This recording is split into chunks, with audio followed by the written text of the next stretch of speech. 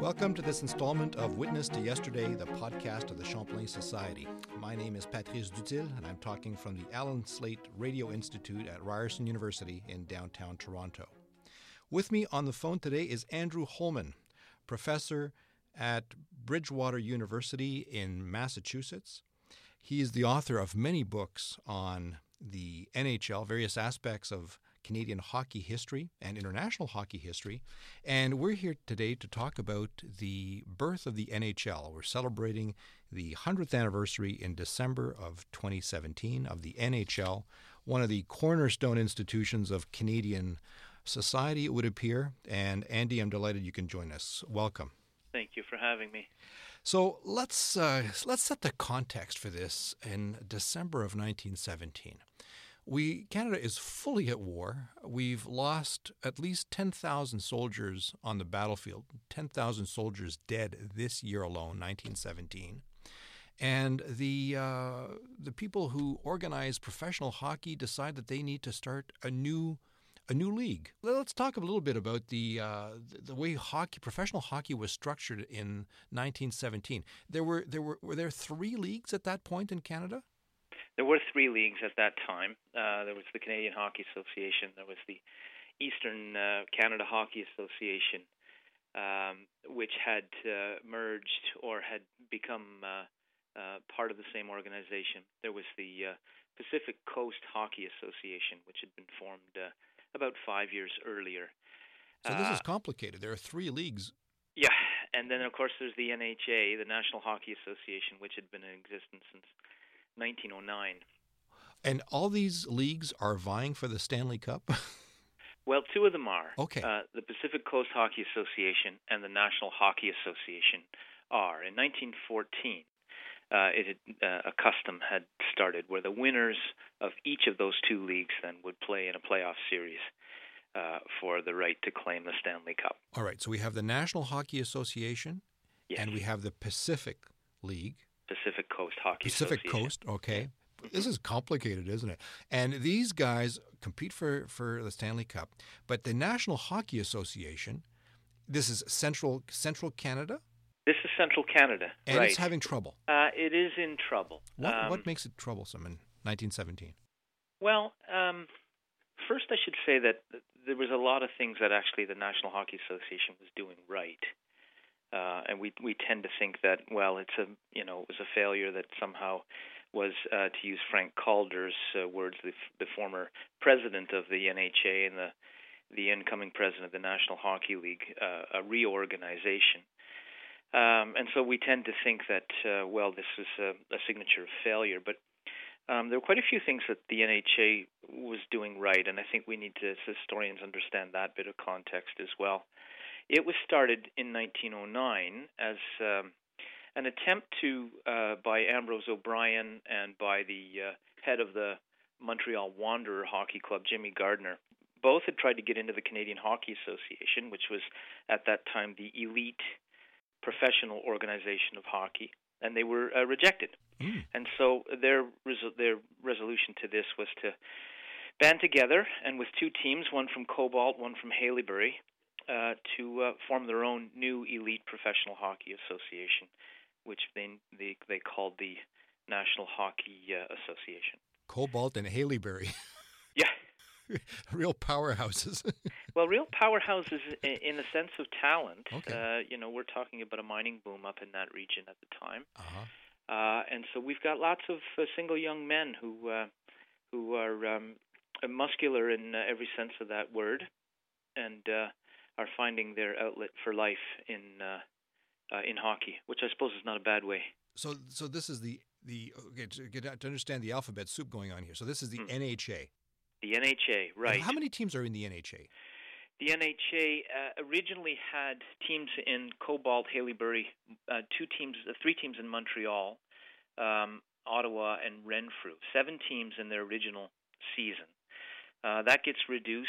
At one time they have as few as 4 in 1911-12, but by the end of the time there are 6 teams in 1916, 1917 that play in the NHA. So the NHA, you're saying, is doing okay. It's not a fantastic success, but it has 6 teams playing, vying for a championship. They have 6 teams that are vying for a championship, and they're important for me in a number of different ways. They're a place where we see some of the modern innovations of hockey take place, and so we should understand them to be the such as. Well, for example, their owners were the first to impose a salary cap, whether you like that or not. Here's a modern institution that's being put in place. So some kind of business control over labor costs is important. Now, Andy, I mean, actually, could you make money being a professional hockey player? I mean, were you well paid in those days? Some were. Really? Some were paid very good money. So, for example, Frederick Cyclone Taylor, who is paid $5,000 for a 12-game season. That's more than a prime minister. That's more. And it's only a little bit less than what Ty Cobb, who was playing in the Major League Baseball at that time. Cyclone Taylor made that kind of money. He sure did. Wow. Yeah, and others made a little bit less. Frank and Lester Patrick, for example, played for Renfrew. They were paid $3,000 each for that season. The Renfrew Creamery Kings. Right, a.k.a. the Millionaires, because they paid Cyclone Taylor and the Patrick brothers that much money. So salary cap was yes. important. What else? The other thing that's important is that they introduced six-man hockey. Which before 1911 didn't exist. Before 1911, the game was a 7-man game. It reduced from the 1880s when, during the Montreal Winter Carnival, there were 9 men on the ice at one time. For this period, we had 7-man hockey, which had 2 wingers, a centerman, a rover, and then 2 defenders, being called a cover point and a point. And so, ostensibly as a cost-saving measure, 1 player was pulled off the ice. But as a result, it really changes the dynamics of the game. The old 7-man game had the potential to be a real kind of slogging, sometimes slow affair. These were the days before forward passing was allowed. Right, that's important. So an onside game meant that you had to be very careful in the kind of combination scientific play that you had. More like rugby today. We see it in rugby, the backwards pass. Exactly so. Right. And what that meant was that when the ice got mucky, and it often did when you're playing in front of a few thousand people and many of them are smoking and, you're indoors, that meant that combination play just wasn't possible. So often in the early games, the players resorted to this sort of lobbing technique, as they did in football before the onset of the forward pass. Yes, where indeed. You would just, it was the equivalent of a punt, right? Right. Defenders would take the puck, lob it up into the air, sometimes, higher than the lights were, into the cigar smoke, so that it would come down and give goaltenders and defenders trouble. Well, that got to be a bit of a boring affair. And so the most exciting play during that time, or aspect of the game, would have been the individual player rush. So guys like Newsy Lalonde and Cyclone Taylor, and in the American context, Hobey Baker, were the most exciting players of the day because they were the fastest and the best stick handlers, and the ones who could do this kind of individual rush that the game allowed them to do. Now that's all part of the NHA. This is all at the same time that the NHA is taking place. So, but the reduction, the NHA is the first league to reduce from 7 to 6 players. By the early 1920s, virtually every league in North America, men's, even when women play the game, has reduced from 7 players to 6. It opens up the ice. It creates a little bit more flow, a little more capacity for combination play, but also a lot more capacity for individual stardom to happen. And stardom is important because of a third innovation I would talk about. Not innovation so much as a kind of coincidence. The NHA comes of age at the same time when sports reportage really begins to take on a new kind of complexion. More journalists are covering it? Well, that's true, yeah. That what happens by the 19-teens is that, we see the development in newspapers like the Montreal Star and the Globe in Toronto and the Toronto Star, the Winnipeg Free Press, of a sports page that's dedicated specifically to the covering of sports. But in the 1890s, that didn't exist. You would go and you would find, an account of a sports match that was somewhere peppered in among other local stories. But now you've got this dedicated coverage, and this means that there are more stories being covered. more accounts, and more copy from other places. So the world of sports is getting smaller. You can live in Vancouver, or you can live in New York City, or you can live in London, England, if you get these papers, and find out what is happening to some elite team in Winnipeg or wherever. Now, again, it's striking that we're talking about World War I here. They did not think of suspending professional hockey? They did, and of course there were the expected calls for suspension among ordinary people who thought, well, this is what we should do in wartime. This is part of the sacrifice. Mm-hmm. But the counter argument then, as it was in the Second World War, was that Canadians needed hockey more than ever before, elite hockey, as a form of taking their minds off of the great, awful stories that they're reading in the paper about the news. Right. And so the NHA provides a couple of things. First, it provides this kind of relief from overwhelming concerns. But they also actually incorporate a team of soldiers in Toronto, the 228th Regiment. Excellent. Tell me about that. Well, this comes fairly late in their existence.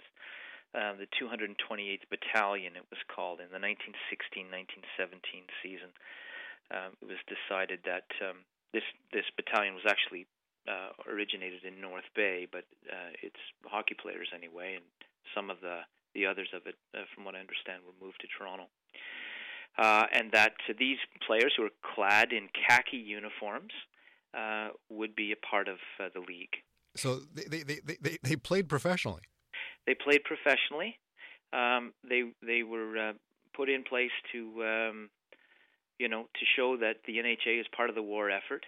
But I think also there was another aspect here as well, which was there was another Toronto team, and the teams from Montreal and from Ottawa and Quebec at that time thought, geez, that's a long trip to Toronto and it's expensive. So if we have two teams, it's actually worth making the trip. If there's only one, then it seems less worth it. So this 228th Battalion forms a team. It's part of the NHA. Do they actually complete the year? Do they have playoffs? They don't. They get activated in early 1917. Oh, you're kidding. And so they're off to war. They're off to war, and I'm not sure all of their players are off to war. In the Second World War, as in the First World War, people who are hockey players who are enlisted somehow manage to not make it to the front. But that's another aspect of the story. So back to our story about the creation of the NHL. Sure. You're describing an NHA that's actually innovating in many different ways. Yeah. But there's a feeling that it's not. It needs to go forward somehow. It needs to achieve a new level. Yes. What happens is there's this continued drive amongst those folks who are in the NHA, those who are committed to commercial professional hockey. Remember, keep this in mind that at the same time there are a great many people who are playing and organizing hockey in Canada who are committed still to the amateur ideal. So right. This is a minority of people who are involved, and they want to continue to do that. And they need to reduce competition, and they need to secure labor supply. These are things that are driving the creation of the NHL. But, the most commonly referred to aspect has to do with personalities. And really the straw that breaks the camel's back is the existence of the owner of the Toronto team, a man named Eddie Livingston.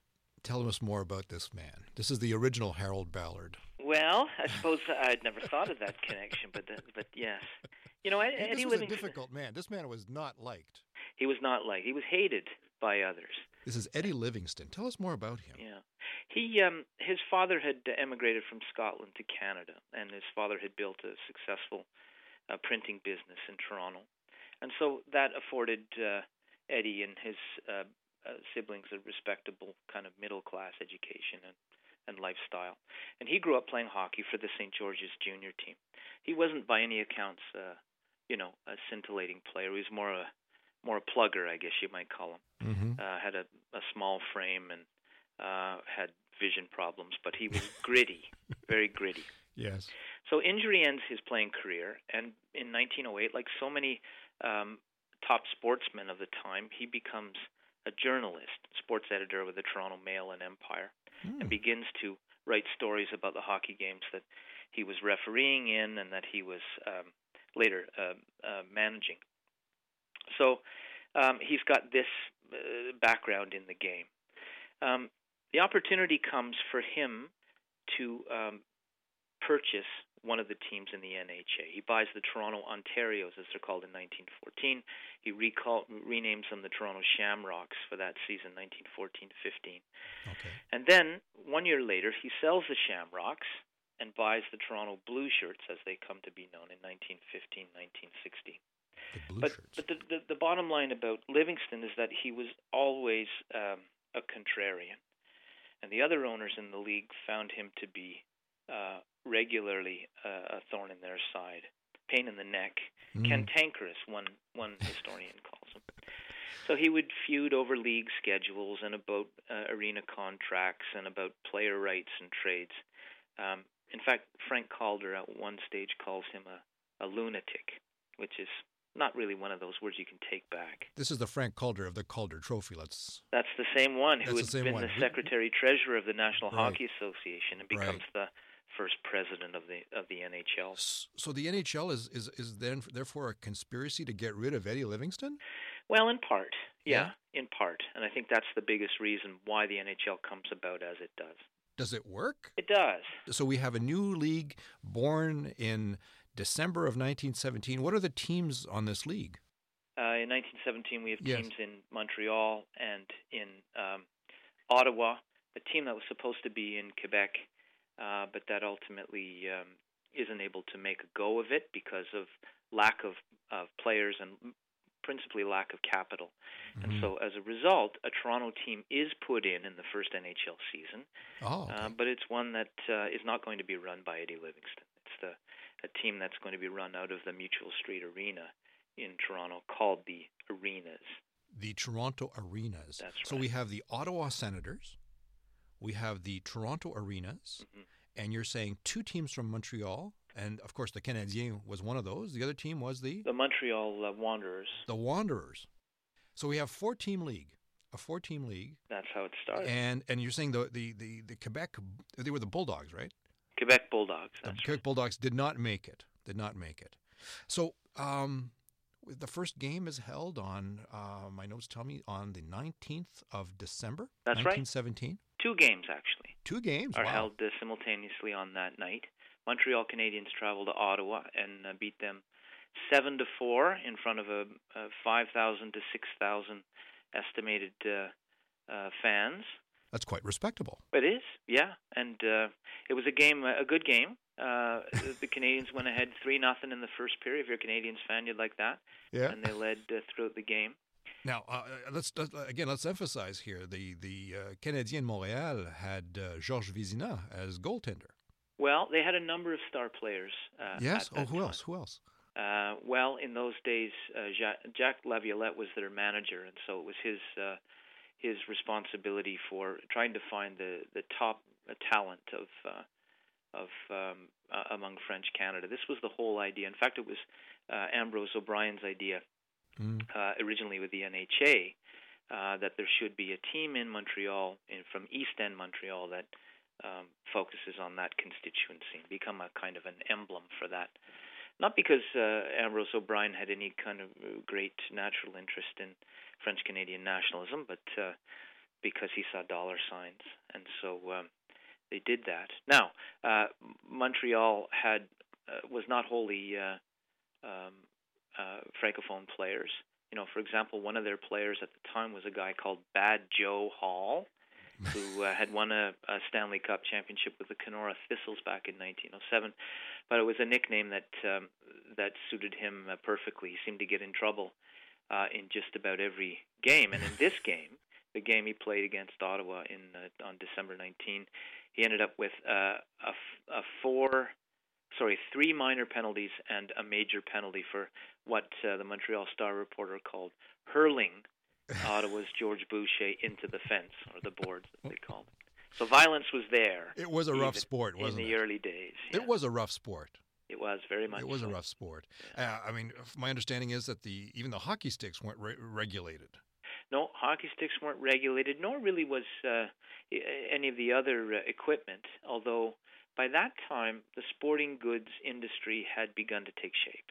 Okay. And so by the second decade of the 20th century, you've got Star Skates, you've got the Spalding empire that are providing these kind of industrially produced sticks and padding of all sorts and pucks and advertising them regularly in hockey programs and newspapers. And the same sort of advertising too, right? If you want to become a great star like Nuzi Lalonde, if you want to become a great star like one of the others, the Patrick brothers, whomever, right. then you need to buy this stuff. Or Joe Malone. Or Joe Malone. Joe Malone. Let's not forget Joe Malone. That's right. Now, okay, so again, in 1917, there's going to be the first league, the first season of the NHL will last for a couple of months. I mean, most of the games are outside, or are they inside now? Oh, they're all inside and played in indoor arenas. Yeah, they have to be indoors. I mean, okay. it's essential to any kind of commercial venture. You've got to have that turnstile. An artificial ice exists? And artificial ice exists in some of these barns. It becomes, after 1917, more and more adopted by elite rinks. But again, a sign of the professionalization of the sport, the entertainment value of the sport. You don't want that. You were describing slushy ice earlier. You want to keep the game fast. I'd call it part of the branding of the game. Mm-hmm. That in order to provide a regular bit of entertainment that people can expect is going to be standard every time, whether it's in March or early December, you need to have artificial ice. Right. So, who wins the NHL that year? In the first season, the Toronto team wins. Oddly, really, the team that was sort of an afterthought that comes into being. They beat Montreal in the playoffs in the 1917-18 season. So this is the spring of 1918. Did they win a trophy? They win the Stanley Cup. They go Cup. on, of course, and they play the winner of the PCHA, which is the Vancouver Millionaires. And they win the Stanley Cup. And they win the Stanley Cup, the first NHL. Was there a trophy for the NHL alone, or? Yeah, there was. But they wind up. So the Toronto team actually wins the first season, even though it was, as you say, a sort of an afterthought, really to spite Eddie Livingston. What happens to Eddie Livingston? Does he stay away? I mean, is the NHL finally, does it win its battle against Livingston? Does it keep him out? Livingston doesn't stay away. No, he continues to be a thorn in the side. In fact, what happened was the NHA owners had met in the early fall of 1917, and in Livingston's absence, had decided that they were going to suspend the NHA for a season. And having suspended the NHA, they then went, and on the 22nd of November 1917, formed a new league with him not there. Sort of a underhanded move, some would say, but Livingston is left out in the cold. So you've got this paper league, the NHA, that is still remaining behind, and Livingston's got his team, which is really the only team in the league that still wants to play. So he continues on, and it becomes apparent in the following year that the NHL owners have no desire to see the NHA have new life blown into it, and so he takes them to court. Wow.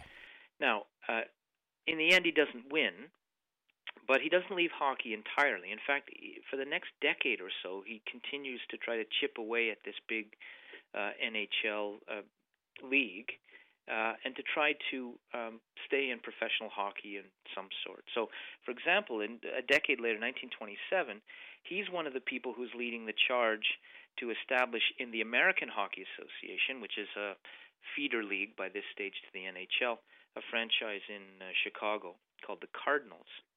And the NHL can't have that because they've got the Blackhawks who are there by this stage, and both clubs are trying to sign the same players, and so ultimately it comes to a point. The other AHA owners who are leaned on by the NHL say to him, "You can't do this because we need the good graces of the NHL. The NHL won't sign an agreement with us for an affiliation unless you're out of the picture. And so he's forced to sell his interest in the Chicago team in 1933. This man is really disliked. He is. He's really disliked, but you've got to admire him a little bit for his pluck. Okay, let's finish this off then. The NHL has started. You're saying there's some innovation. The forward pass will be introduced by the NHL eventually? It is, yeah. By the late 1920s, they began experimenting with the forward pass through the middle zone, and then they open it up later to all over the ice. So that is an innovation that changes the game yet again. The game's faster. It's more exciting. And the NHL is really set on its track to dominate professional hockey. That's it. It becomes the brand. It becomes the gold standard, as it were, and not just in Canada, but in the United States, of course, after its expansion to Boston in 1924 and New York in 1925 and again 1926, and arguably in Europe as well, although the Atlantic for some time poses a bit of a psychological distance for European hockey players. They try during the 20s and 30s to develop their own kind of brand of hockey. And we see that certainly in the last half of the 20th century, it's the NHL brand that rises triumphant and becomes, as I say, the gold standard in hockey. So, Andy, as we observe the 100th anniversary of the NHL, you're painting a picture here of an evolution more than a revolution. It's really something that grows out of the National Hockey Association. That slowly that conquers the Livingston problem. Toronto is still very much a part of it as a result of the Toronto arenas. They win the championship. They win the Stanley Cup. They move on to some interesting technological developments in the sense of better ice, new rules to the game, forward pass. But what should we remember about 1917 then, and as a place marker in the evolution of professional hockey in Canada and North America? Yeah. Well, I think like most dates of commemoration, as historians, we want to maybe overemphasize one particular moment, one particular date for being the founding moment, that sort of thing. We have a propensity to look for firsts, quote unquote. Americans do it with their quest for finding the first baseball game ever played, for example. And so I guess my response to that would be a caution that, as in so many things Canadian, that this was, as you suggest, an evolutionary time. Yes, there was a step forward with a new name, with a new kind of complexion, with a new kind of identity. But the NHL was heir in so many ways to innovations that were made in the previous 8 seasons. And so we shouldn't forget the NHA for what it provides to us, even as we celebrate December of 1917 for the NHL. Well, thank you very much for helping us understand the significance of this milestone, Andrew. Thank you very much. My pleasure. Thank you. This was an installment of Witness to Yesterday, the podcast of the Champlain Society. My name is Patrice Dutil, and my guest was Andrew Holman of Bridgewater University in Massachusetts. This interview was recorded in the Allen Slate Radio Institute of Ryerson University on December 8th, 2017. It was produced by Hugh Backhurst and Sumit Dami. Thank you all, and we'll see you next time.